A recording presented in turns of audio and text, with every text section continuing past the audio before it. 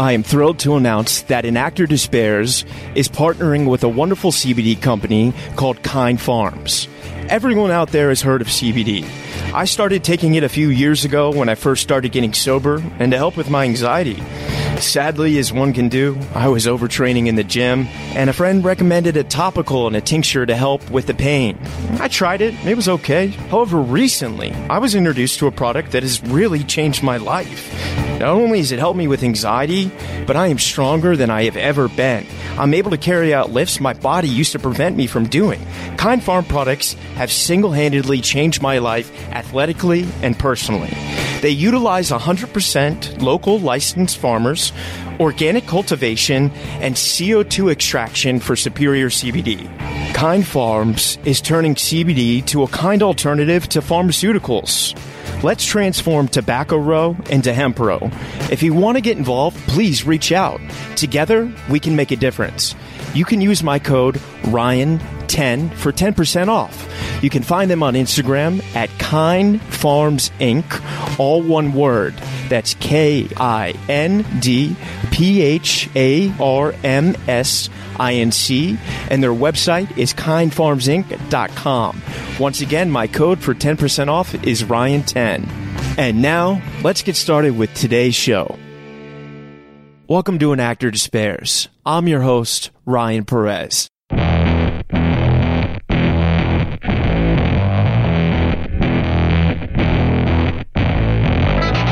Today on Enactor Despairs, I am so excited because we have a very special episode that's a little bit different from what we usually do.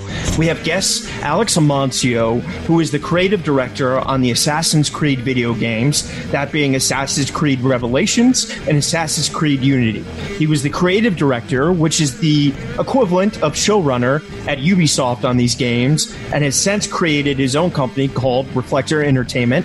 And they're going to launch a cross-sector game, book, multimedia project called Unknown 9 that I'm so excited to talk to him about. It's an amazing episode, and for those of you that are interested in gaming and other forms of entertainment, it's a really unique perspective on how you start this whole journey. Here it is. Alex Amancio, welcome to Enactor Despairs. How are you doing, brother? Good. Yourself? I'm really good, man. You know, I had a good workout today, so I'm in a good mood. I just was sick. But, man, I did so much research on you and what you've done with, like, as a storyteller, like, with let alone your company, Reflector Entertainment, but at Ubisoft and with Assassin's Creed and the games. Like, I'll be 100% transparent. I've never been a gamer, but I've had vast appreciation. The only games I ever played was Tony Hawk's Pro Skater, or like Grand Theft Auto to kill hookers and get as many police officers. But I don't know what that says about me, but I'll ask my therapist. But man, I really appreciate like optically what you were able to do with like Unity and Revelations, like let alone the Paris, like just it's amazing. You know, I've heard for a long time from people that I really respect in the business that the narratives are vastly superior in games than they are in movies. And I believe it because, like, we live in a time where corporate property remains supreme in entertainment, and it's Marvel and, you know, copyrighted material. But, you know, in gamer world, I feel like there's still niche culture that you can explore, and that leaves really cool room for storytelling. So I'm so curious to talk to you about how you got started into all this and how you kind of built your way. But if you don't mind, if we could go to the very beginning, talk to me about growing up. Yeah. Look, I grew up in Montreal, which is, I had it's chance actually, because Montreal being a sort of a collision of two cultures. There's the French culture, the English culture. I think it's provided Montrealers with a very specific sort of like dual lens through which we see the world. And I think this is one of the secrets of Montreal. Why it's such an important epicenter for creativity, especially in the video game world, but it goes even beyond that. I mean, Montreal is also the birthplace of Cirque du Soleil. It's home to a burgeoning film industry, special effects industry, and I think that's like a large portion of that is due to this collision of two ways of thinking, which gets people to sort of see things from a different perspective. Yeah. And I feel like from what I've heard from artist friends that live in Canada, they're much more supportive of the arts there. Like they give grants to filmmakers and artists. Is that true? It is. It is. Yeah. And I think there's a really good equilibrium between the business aspect of it, which is obviously we need to make money. If something isn't profitable, long term, it's not viable. Yeah. But there's a good balance between that and also empowering emerging artists to create their craft, because a lot of times it's through original and not necessarily very business viable craft that you get the leaders of tomorrow. I mean, like, look, one need only look to George Lucas, the first film that he created, THX 1138. I mean, look, God knows that's never going to be something that's financially viable, but that experimentation is what essentially allowed him to sort of like step towards the next leg of his life, which is reinventing the model, so to speak. That's amazing. And then I'm curious, like growing up, were your parents artists at all, or?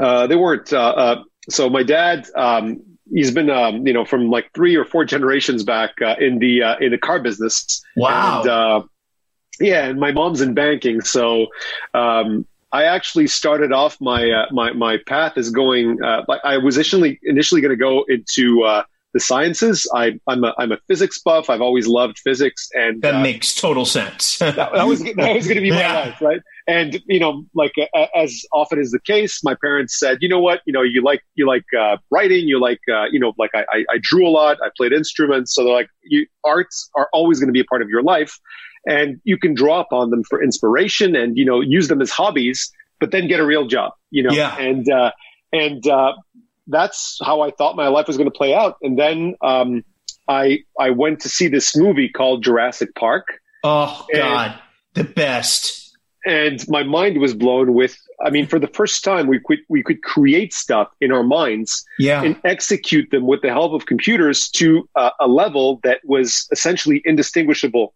to the human eye from something that's real. And that's when I left everything behind and tried to find where I could learn this new craft. And started learning about 3D animation, and I wanted to create worlds, essentially. And this was the first time that I saw a clear path for me how to achieve that. Totally. And talk to me, at what moment were you an undergrad? Were you in high school? Like when did this happen? I was I think I was probably 19 years old. So you were maybe in your first year. Yeah, exactly. And going on, science was going to be my thing. And then I just left everything behind. I dropped out and wow. And found this because you couldn't get you couldn't learn computer graphics back then in school. It was so emergent. So I essentially found this private school that would give I think it was like this 10-month crash course of learning the basics of 3D graphics. And was Adobe a thing yet at this point? No, it was. There were 2 major companies doing it. So Softimage and Alias Power Animator. These were the are either still operating today, or? Yeah, they are. They are. Wow. Yeah, they are. And so Alias became Maya. So it's still one of the. And Softimage got absorbed, but Maya still exists. Yeah. And so I did the course, and afterwards, I tried getting a job in something creative. I wanted to pursue this. Like, how can I now use this knowledge? It's either going to be in films or in games. And I ended up getting a job at a small gaming company. Entered on the art side. Ended up managing the art team on a small art team on a tennis game. Wow. Knew nothing about tennis. What mechanism are we talking? Like Super Nintendo or what?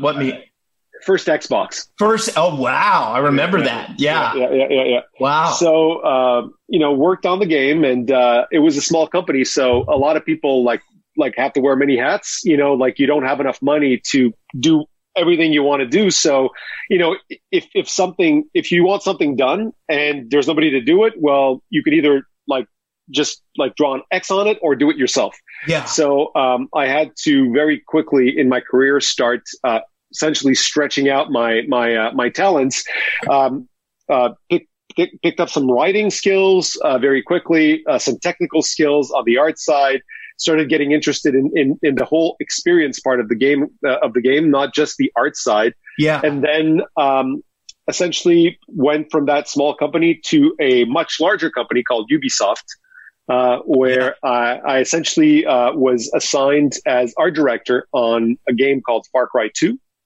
Wow. And I started like really pushing the envelope of everything visual. How can we recreate real dynamic weather patterns, natural elements that would actually react to the player, not just static, actually, stuff that you could burn, stuff that could be affected by the wind.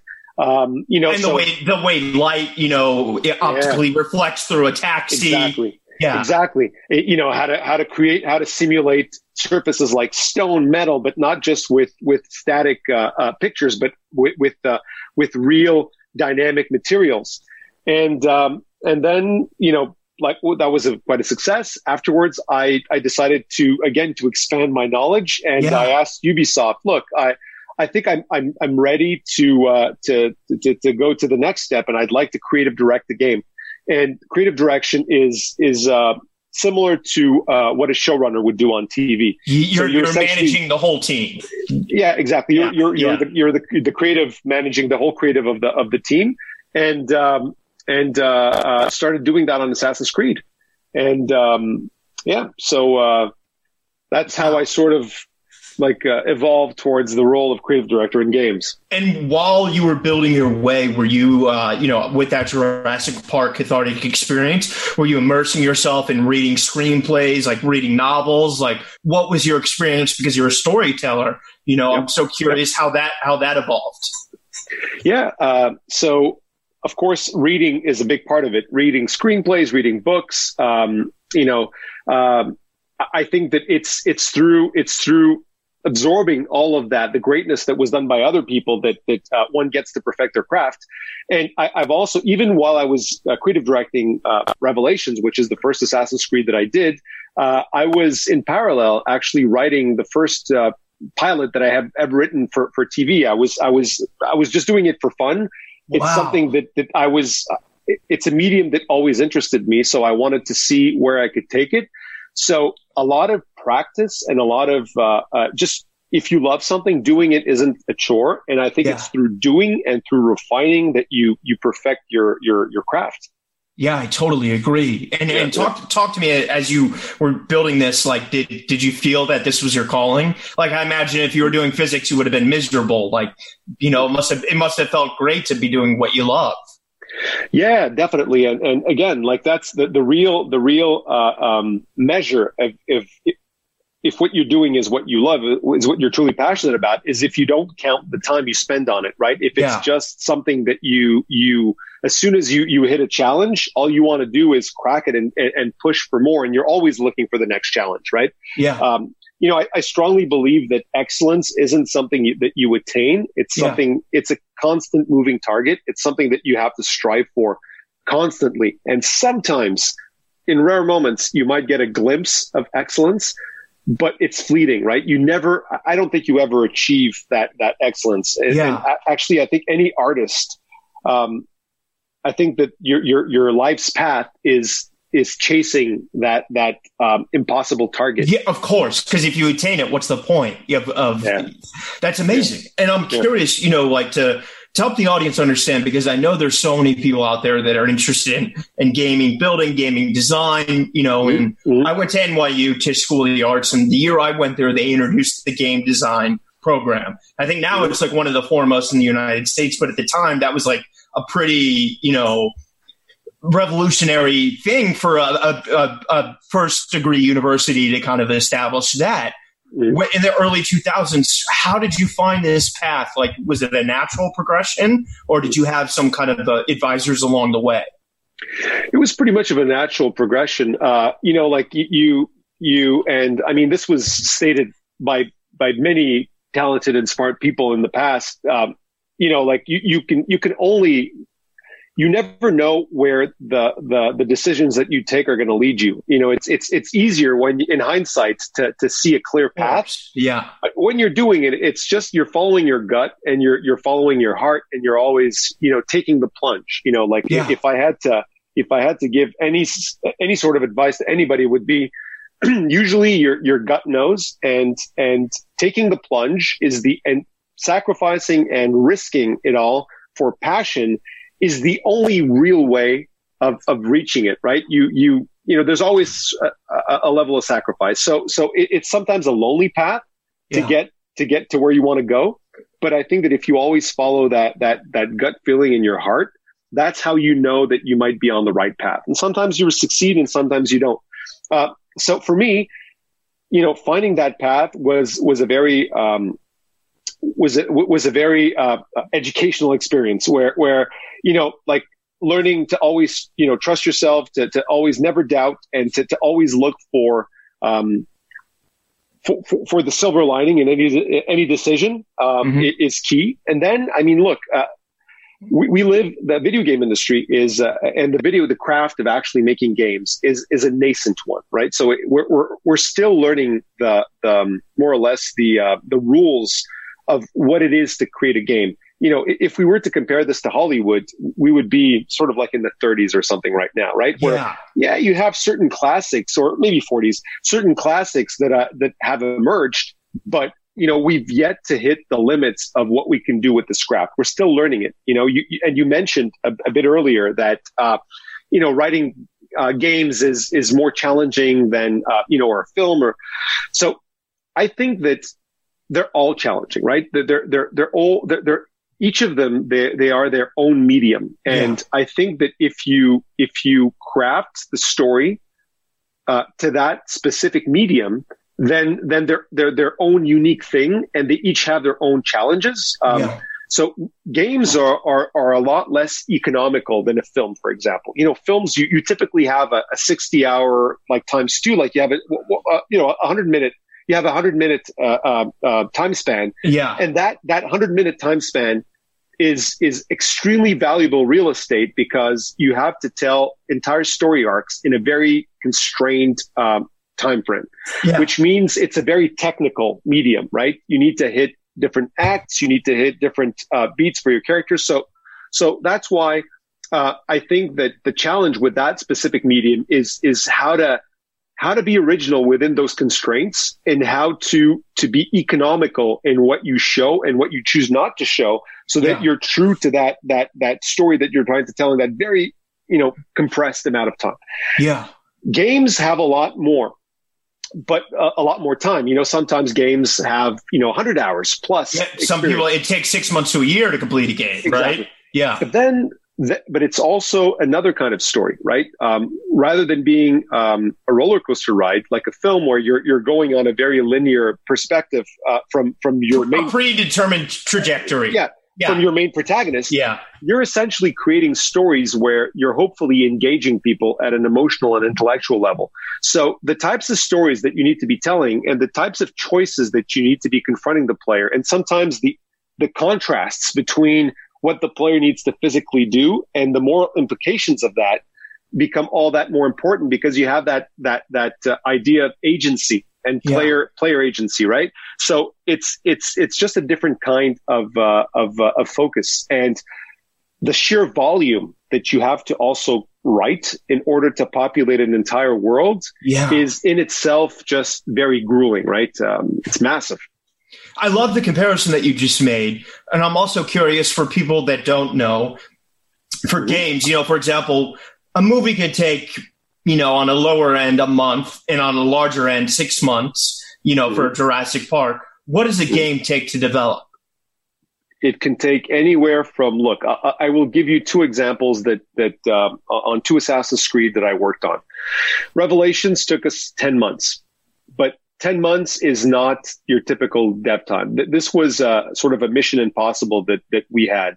You know, so it was, I think that the only reason that we pulled it off was because we had a brand new team of very, very, very dedicated people that wanted to prove that they were, that they had what it took, to be in this, on this franchise.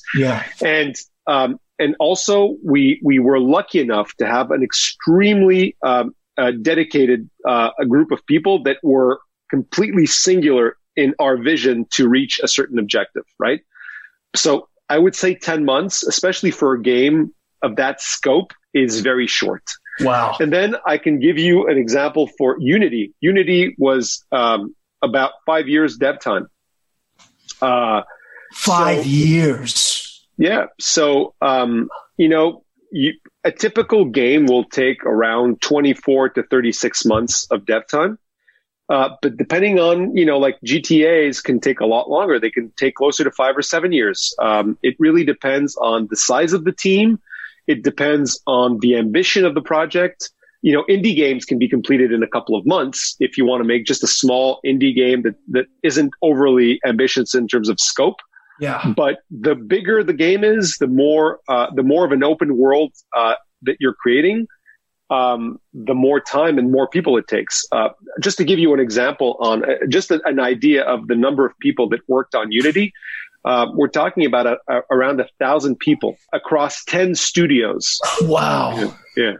That's amazing. And so how, as a creative director, are you able to I don't want to say micromanage because that has bad connotations, but how are you able to manage that many? Like I know, for example, Game of Thrones has 7 units. You know what I mean? But they have to.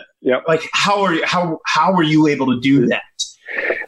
Look, I've often compared the experience to those stage magicians where you have these sticks and you have these plates that are spinning. And, they run around and it starts wobbling and you need to spin it. So. I mean, that's the closest thing that I could compare it to. It becomes a, the first thing you have to do is make sure that the vision is very clear to everybody.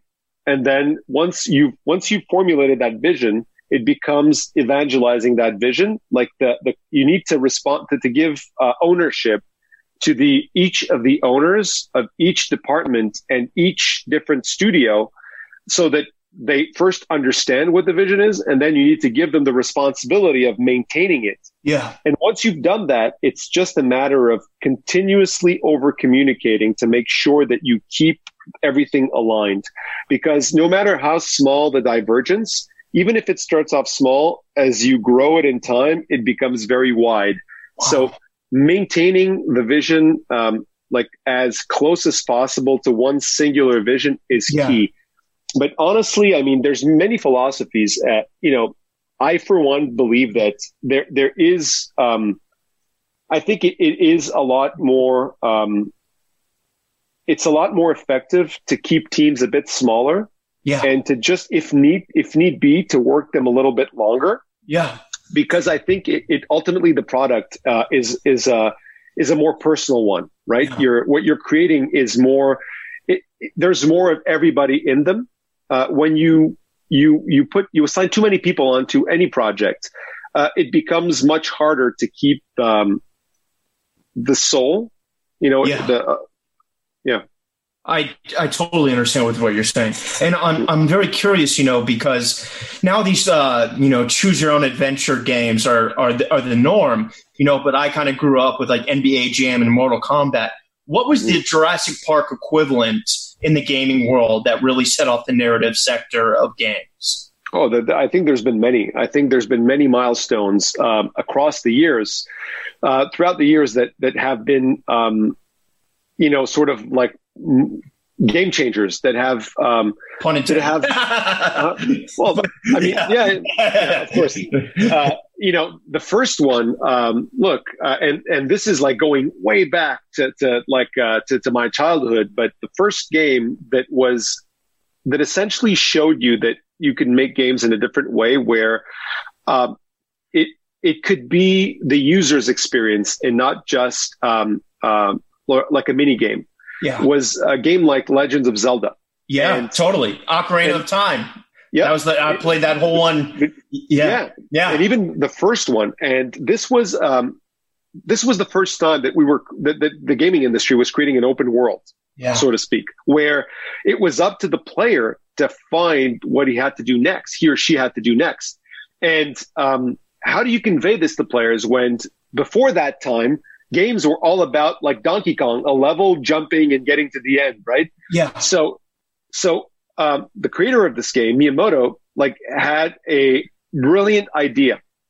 he started the game off with, there was the first window in Legend of Zelda. Yeah. There was your character and there was a cave. And, you know, when you started playing, well, the first thing you did was you were attracted to the cave. So like, let's go into the cave. So you went there, and a wizard, essentially, there was this old man or a wizard or like an old sage, and there was a sword right under him.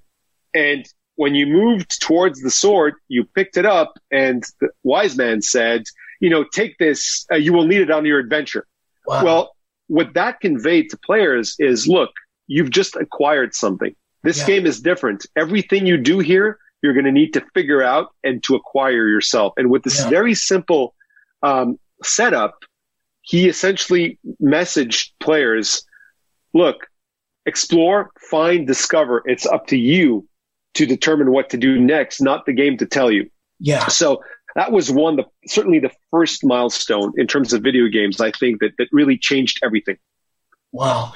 And then I'm curious, you know, because like I love your metaphor for like, if, you know, games are 1940s Hollywood, you know, for example, we went from like, you know, Charlie Chaplin kind of campy acting to a much more grounded, nuanced, like, you know, The Lost Weekend kind of, you know, and I'm curious, as games, if I'm staying on that metaphor, please, I hope I'm not losing people here, but the, let's say the 1-to-1 ratio of real world, like what you did with Paris. You know, I've been to Notre Dame. I know that, or, you know, rest in peace.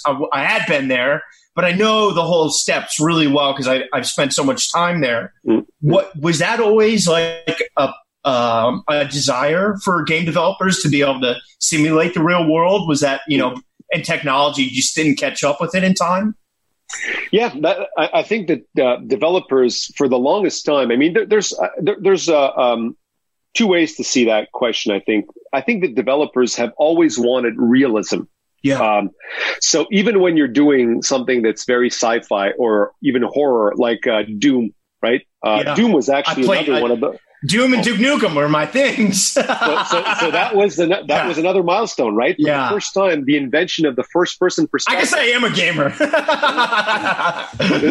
that was an amazing milestone. For the first time, there is no character. All you see is your hands, and it's you, right? Yeah. So, but the desire was always to, how do we represent realism in the real world in as close as possible as we can. So physics, and so that you can have that immersion. If it looks real and it feels real, suspension of disbelief still being the same goal. Exactly. Yeah. So, and we've like, technology has often been driven by the desire to simulate the real world, right? So that's definitely always been an ambition.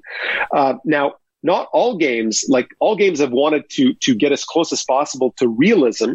Yeah. But not all games have wanted to simulate the actual real world. Totally. In the case of Assassin's Creed, that's always been the case. And when the game was first, when the IP, the brand, the world was being created by Ubisoft Montreal, there was always the very early on, when the first team was actually building the game, there was this question that was being asked by marketing, like, do people actually care about history? History is not important. Gamers don't care about history. Yeah. And the dev team always were fervent defenders of the idea that the reason that people don't care is because they don't know how cool history is. Yeah. And if you make history cool, if you show them what it actually was, the French Revolution, then fans would care. And that was proven. Like Assassin's Creed made history cool. Wow. And from the first one, it was always the idea of shedding a new window on maybe sometimes forgotten parts of history, and on pushing those limits of realism further and further and further in terms of the way that the world was represented. Yeah. Unity, I think, was probably one of the great accomplishments of the franchise, because for the first time we created a 1-for-1 replica of the city. That. I don't know if you know this, but the trailer has like 45 million views and like 250,000 likes, and you narrate it. It's amazing. Yeah. So I think that was an amazing accomplishment of being able to actually, like, allowing people to imagine you can literally explore Paris as it was in the French Revolution, along with crowds of up to 10,000 people, and just be in the revolution. So I think that is definitely something that that idea of allowing people to teleport back in time or to a different planet and existing there as somebody else. I think it's part of the true magic of video games. And optically, how do you render that? Because, like, yes, we know Paris is historically been, minus fires and world wars. Certain parts have been the same, but how are you able to, like, I know Google Earth has a great job of having displays and renderings, but as a developer, how are people able to develop 17th century France? So that was actually pretty challenging because Paris was completely torn down and rebuilt by Napoleon III. So Napoleon III hired a guy called Haussmann, and Haussmann's job was to make Paris a capital worthy of France's place in the world, which was like a leader in culture and everything. Yeah. So another little less known reason why they did that is because there were a few riots in Paris, and tearing down the small medieval streets and making like wide boulevards makes it difficult for revolutions and makes it difficult for people to riot. Oh, no way. That's amazing. Yeah. So the Paris of Unity is actually a Paris that nobody can see. Like certain parts of Paris today were left untouched by Haussmann. Yeah. And those parts of Paris are similar in Unity. But the rest, what you see, except for the main landmarks that were never torn down, obviously, the rest of Paris is, you get to see a Paris that you can no longer see today. So to do it, we had to look back and find old maps of the city, old plans, architectural designs, like blueprints and stuff like that. So all of that was painstakingly done by like a team of amazing artists. Notre Dame, by the way, took one modeler. It took her 1 year to model, like 3D sculpt Notre Dame. And that's excluding the people that then worked on building the materials and the stained glass, just the actual and the cobblestone sculpting. And all the, wow. Just the sculpting of it took about a year for one modeler. Yeah, it took her about a year, 12 months.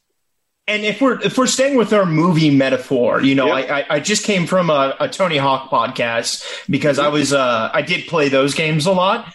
And I don't know if you know, but they just did a re-release of the games where they redid Tony Hawk 1 and 2. And now it's been updated with like better, AR and much better landscapes. But he was talking about how EA and Activision developed that game simultaneously together. And then EA broke off and developed a game called EA Skate, and Activision stayed with Tony Hawk. And then they both kind of stopped because they realized they were, fighting for a smaller piece of the pie. With these, DIY or POV games, how is it, like we know, for example, with Jurassic Park, a company like Universal gives Steven Spielberg and George Lucas $120 million, and they have a year to two from pre-production to production to post to turn it around. Is it the same with a game? Games are different because typically the way that traditionally films evolved and the way that studios evolved is very different. Games are their own thing in terms of industry, and even though there's elements that are similar to television or film, there's also the software component. So a lot of the way these companies were built is sometimes closer to the software world than the cinema world. So rather than having studios, finance films and giving them to external directors or external like collaborators, typically the crew of a not a TV show but of a film is an external crew that will be hired. The studio will mandate a director, will finance, and then the director will form his or her crew. In the case of video games, it's pretty much internal. So, a company like EA or Activision or Ubisoft will want to do a game, and all of the people working on them, including the creative director, are employees of the company, which makes the relationship a bit different between the company and the creative. So the mandate, and this is very different for each company, but it is different than the film world. And then narratively, because you said you can have 100 hours of experience, do you guys then storyboard every one, or do you write out the screenplay of each narrative and then you give it and like they implement it in higher act? Like, how does that part work? No, I mean, that's also different. And depending on the kind of game and even depending on the company, each company has their own formula. Yeah. So, and then the kind of game that you're making will also dictate how you do that. If you're making a very narrative game, like a single, a one-player, third-person action-adventure title, like Last of Us or Uncharted, then you're obviously like that linear experience is going to be a lot more important than in a game like Assassin's Creed, where you're actually instead of telling one linear story, there will be a linear story that's told, but you're trying to you're favoring agency in an open world, right? So typically, if you look at how you would do it in a typical Assassin's Creed game, the main storyline and the cinematics that constitute your main storyline are most of the time storyboarded, and this is what you sort of like you quantify, and then you plan and you block, and you create animatics as you would a film. But a lot of the other narrative elements that you would get in a level, like scripted events. This is, for example, you're walking around the game and one of the characters will ask you to go and, fetch some keys, or, a lot of those things are going to be done a little bit more on the fly, depending on what your needs are for a specific mission. Yeah. So it really depends. There's different tiers, right? The top level tier, the most high resolution or the most important narrative beats of the game, the main path beats are going to be done closer to a pipeline that would resemble a film in the sense that you're going to storyboard them and you're going to block them, and then you're going to create animatics. But a lot of the other, like what makes the bulk of your narrative experience in the game is a little bit more freehand, more done by the level designers and other people. Yeah. Well, I want to move on to Reflector, but I want to say before we finish on this, thank you for what you did. I mean, especially even me, as someone who didn't play those games, just watching in the trailers and the pure optics and the landscapes. I mean, the attention to detail. I mean, thank you for creating such a, I'm an actor, but I'm a storyteller. That's what we all are. And so thank you for your service. But I'm really curious to talk to you about what you're doing now. And you started a company called Reflector Entertainment, and you have a product called Unknown 9 that sadly, like a lot of other projects, have kind of hit by the wayside of COVID. I'd like to start with Reflector, and then we'll dig into Unknown 9. Sure. Reflector is is a continuation of in spirit of what I think that I originally started working on at Ubisoft with Assassin's Creed. So very early on in my collaboration with Assassins, I realized that what we were creating was bigger than a game. I felt that we were working on a modern mythology. I think that the themes that we were exploring and the world that we were shaping were too big to be confined by a single medium. And we had an internal IP team, or story world team. Yeah. And that internal world team was working with different collaborators on comic books, on novels, and during my time there as creative director on Assassin's Creed, I collaborated very closely with those guys because I really felt that the story that we were telling in the games should be told through other media. So instead of working on a novel that was just telling the same story that we were telling in the game, I instead tried favoring stories that were complementary. So by reading the novel, maybe you got a different perspective on certain characters that you didn't get to, And it gave you more nuance to the story. Exactly. Like in Unity, there was this character called Elise, and she was in and out of the game, and sometimes she would disappear for a lot of, for long beats. And I always wanted to tell her story. You know, what was she doing and what was her struggle? Like while Arnaud, the character in the game, was trying to essentially to do his stuff in the game, what was she doing and how did it all tie up? So having a story that was seen through her eyes, from her perspective, was super important to me. When I worked on Revelations, we had two of the iconic characters of the IP, Ezio and Altair, and they were both sort of separated by about 300 years, but their stories were converging in this game narrative.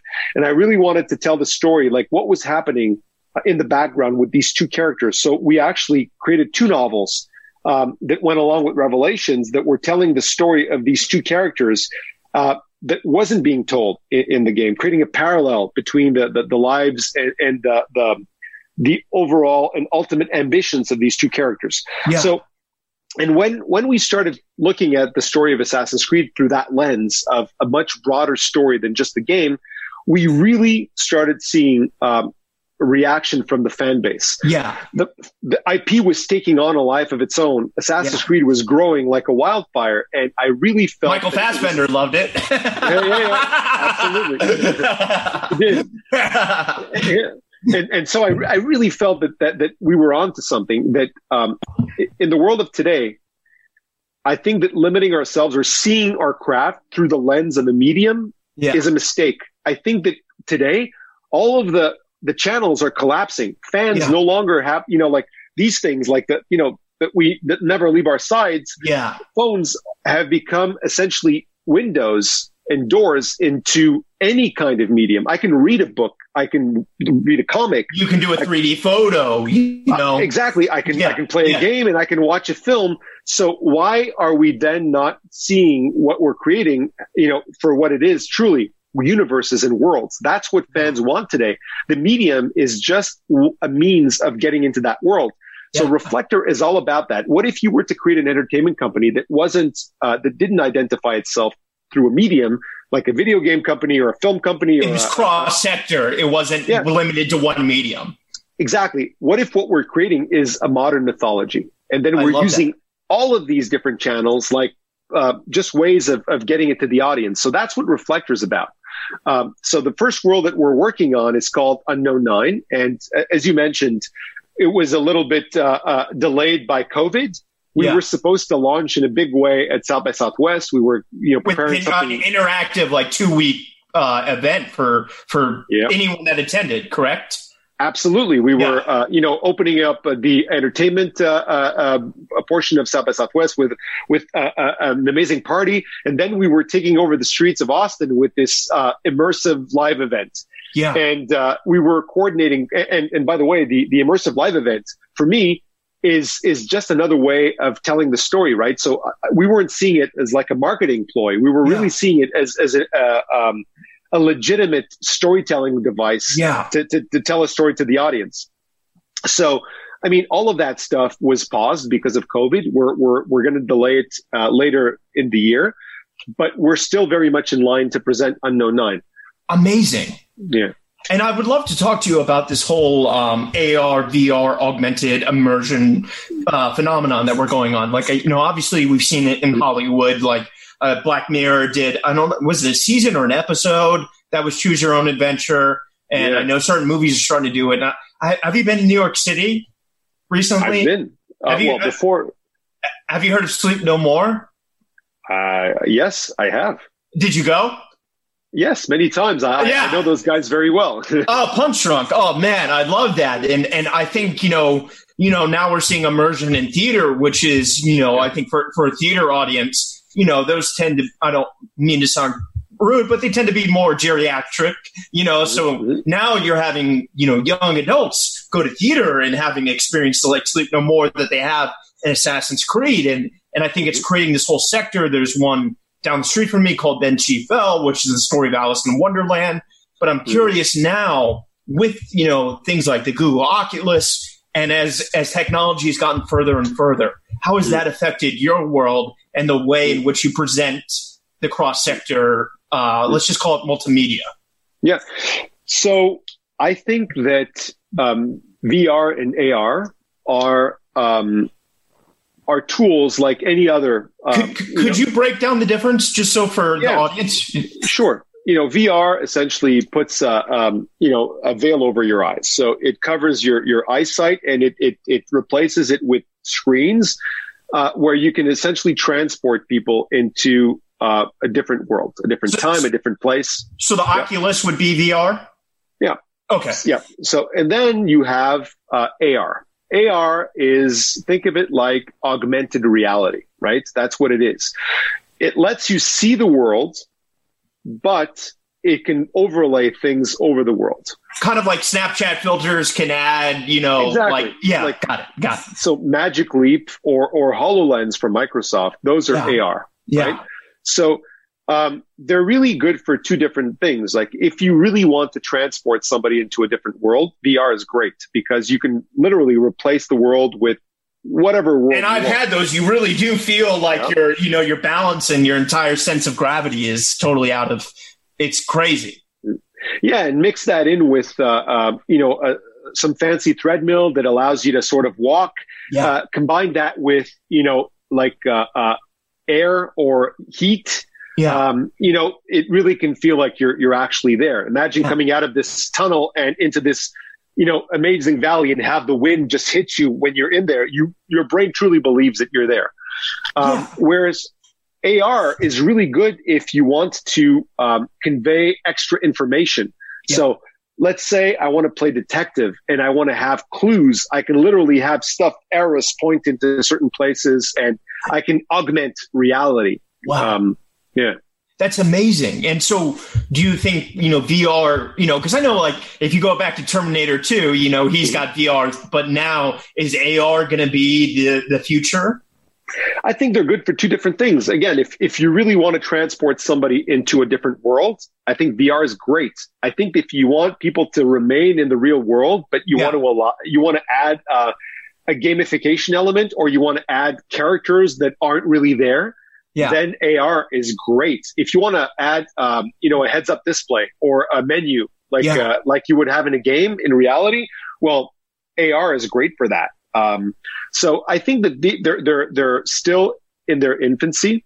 I think Can you talk about the Madonna performance? Because that was AR, right? Yeah. Yep.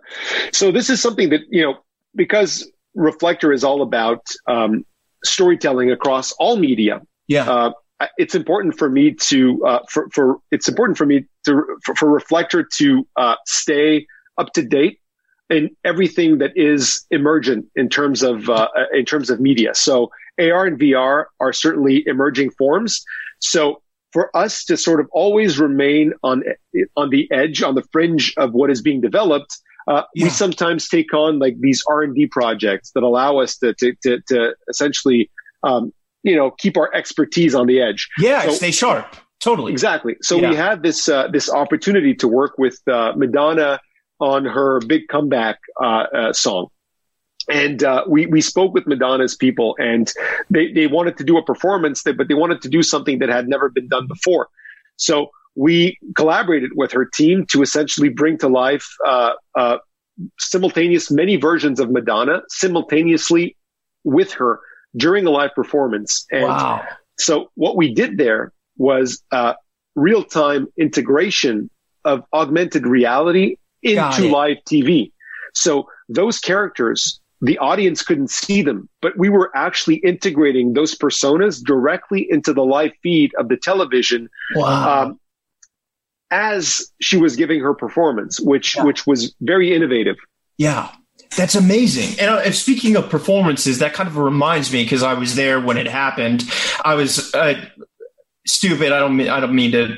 I was younger. I'm sober now, but I was at Coachella, and the Tupac hologram happened. Yep. And I remember everyone was just like, "Whoa!" Everyone's obviously on drugs, but it was quite a surreal experience. And I remember everyone, after Coachella ended for like a year, was talking about holograms. Is that something that you think is going to become, as technology progresses and our televisions are capable of more and more integration? Is that something you think will become? So I think that holograms, I mean, they've certainly been around for a long time. It's something called Pepper's Ghost, right? It's done with a sheet of glass, and you're projecting something on the glass. And from the audience's perspective, you have it's 3D. You have a certain degree.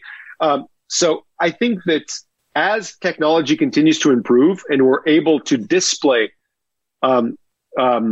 holograms in more and more three-dimensional ways, right now, Pepper's Ghost is a very old tech and it's literally flat. But I think that we're on the verge of being able to display stuff three-dimensionally. Once we're able to do that, I think that it's going to open up the door to a whole new area of entertainment. Imagine just imagine walking into a stand-up club and getting to experience Richard Pryor from the 70s. Right? Oh my God. Yeah. And you think that's going to be a thing? Like, in 2030, we're going to see Kurt Cobain for 2 weeks at Madison Square Garden, Why not? I mean, technically we could certainly do it. And even with AR, that's the thing with AR is that as the glasses become more and more like high tech in the way that they project the image, and as they become smaller and smaller, today they're big clunky things, but 10 years from now, they might look and feel exactly like a pair of glasses or sunglasses that you put on. Yeah. When it gets there, then it becomes very easy for people to carry them around. Yeah. And then as the technology improves and you're able to make the images that they project more and more opaque, then I think that the ability to project content directly into your world, and even people that are past, I mean, it's certainly going to be possible. Then it really depends on whether the audience wants that or not, and how to monetize it correctly. Of course. Yeah, and then I'm very curious, because I want to plug it proper. For those interested, what more can you say about Unknown Nine? Where can they go? Where can they find out? How can they stay in touch? So if they want to find out a little bit more about it, they can go to unknown9.com, and they're going to get a little bit of a teaser. But and they should definitely register their emails, because then once we start announcing stuff, they're going to get a little bit of a ping from us. But stay tuned, because end of this year we're going to start announcing in a big way. And that's Unknown nine, the number, not nine. Yep. Unknown9.com. And just for people to get a sense of what it is, it's essentially a universe that is an occult thriller universe. It's all about lifting the veil on the world and seeking the unknown. It's almost like, imagine the world as we know it is a lot more magical than we give it credit for. And there's stuff at work right under our very eyes. And there's people at work that have been sort of guiding humanity towards a very specific goal. And Unknown Nine is all about that mystery. And it's very active world. Rather than asking the audience to just be passive, a passive audience, we're really encouraging the audience to be part of the mystery and unraveling it with us. I love that. We're working on a novel trilogy, a comic book series, a podcast series, a video game, a series, a TV series, a bunch of digital series. We have an online platform that we're also developing. So this is going to be big, and I think people are going to find it pretty cool. I can't wait, so I can when it happens, I'm going to be like, oh, that's my homie. That's amazing, though. Final few questions for you, Alex. I'm so grateful for your time, and thank you for coming on. And I'm sorry if I asked you to expound on some things. I'm a little bit new to this world, so I just want to make sure I understand it correctly. But what's inspiring you now? I feel like I kind of touched on this at the beginning of the podcast. Like, movies aren't as inspiring as they once were, and now television is interesting. But where are the storytellers that you're interested in? What's inspiring you? I get my inspiration from a whole bunch of places. Like television is certainly in a golden age right now, and films are maybe in a little bit of a rut. But these things are cyclical. I wouldn't write off films at this point. Actually, I think that if you want to look for opportunity, you have to look to the places that aren't doing so well, right? Yeah. So I think that maybe films are in a really good place for a rebirth soon, maybe a fresh take. So, I think that my inspiration comes from like, I love excellence. I love it when, I just love quality stuff. So whatever the genre, whatever the medium, as long as it's original, fresh, it's got a fresh perspective and there's excellence, I'm in. Like I love stories, I love characters, and I love like large sprawling worlds. Yeah. So I'm a real fanboy, if you will. So as soon as there's something that touches upon all those points that I mentioned, I'm there. That's amazing. I love that. And for those young Alexes out there that are studying physics, but they love gaming and they have no idea of how to forge their path ahead, any words of wisdom, advice for them? I think that if people follow their passions, and if they have to be willing to make the sacrifices come along with it, because excellence is not something that you attain; it's something that you strive for. Yeah. And as long as you have that mindset, and as long as it feels right to you, if you work like crazy on something and it doesn't feel like work, odds are, you're passionate about it. Then if you follow that, worst comes to worst, if success doesn't come in the timeline that you maybe thought it was going to come in, at least you're having fun and a hell of a ride. And that's what you can ask for to anybody. Like, just have fun. Yeah. Yep. The gift is doing what you love in this life. And that's what we all strive for. Yep. Alex Amontillado, thank you for coming on, man. This is one of my favorite episodes, and let's do it again. Come back on in January whenever this goes live. It's a deal, man. Anytime, man. It was a pleasure. Brother, so much love. Thank you for coming on, and to be continued. Thanks, man. If you like the show, rate, review, and subscribe wherever you listen to podcasts. Thank you for listening.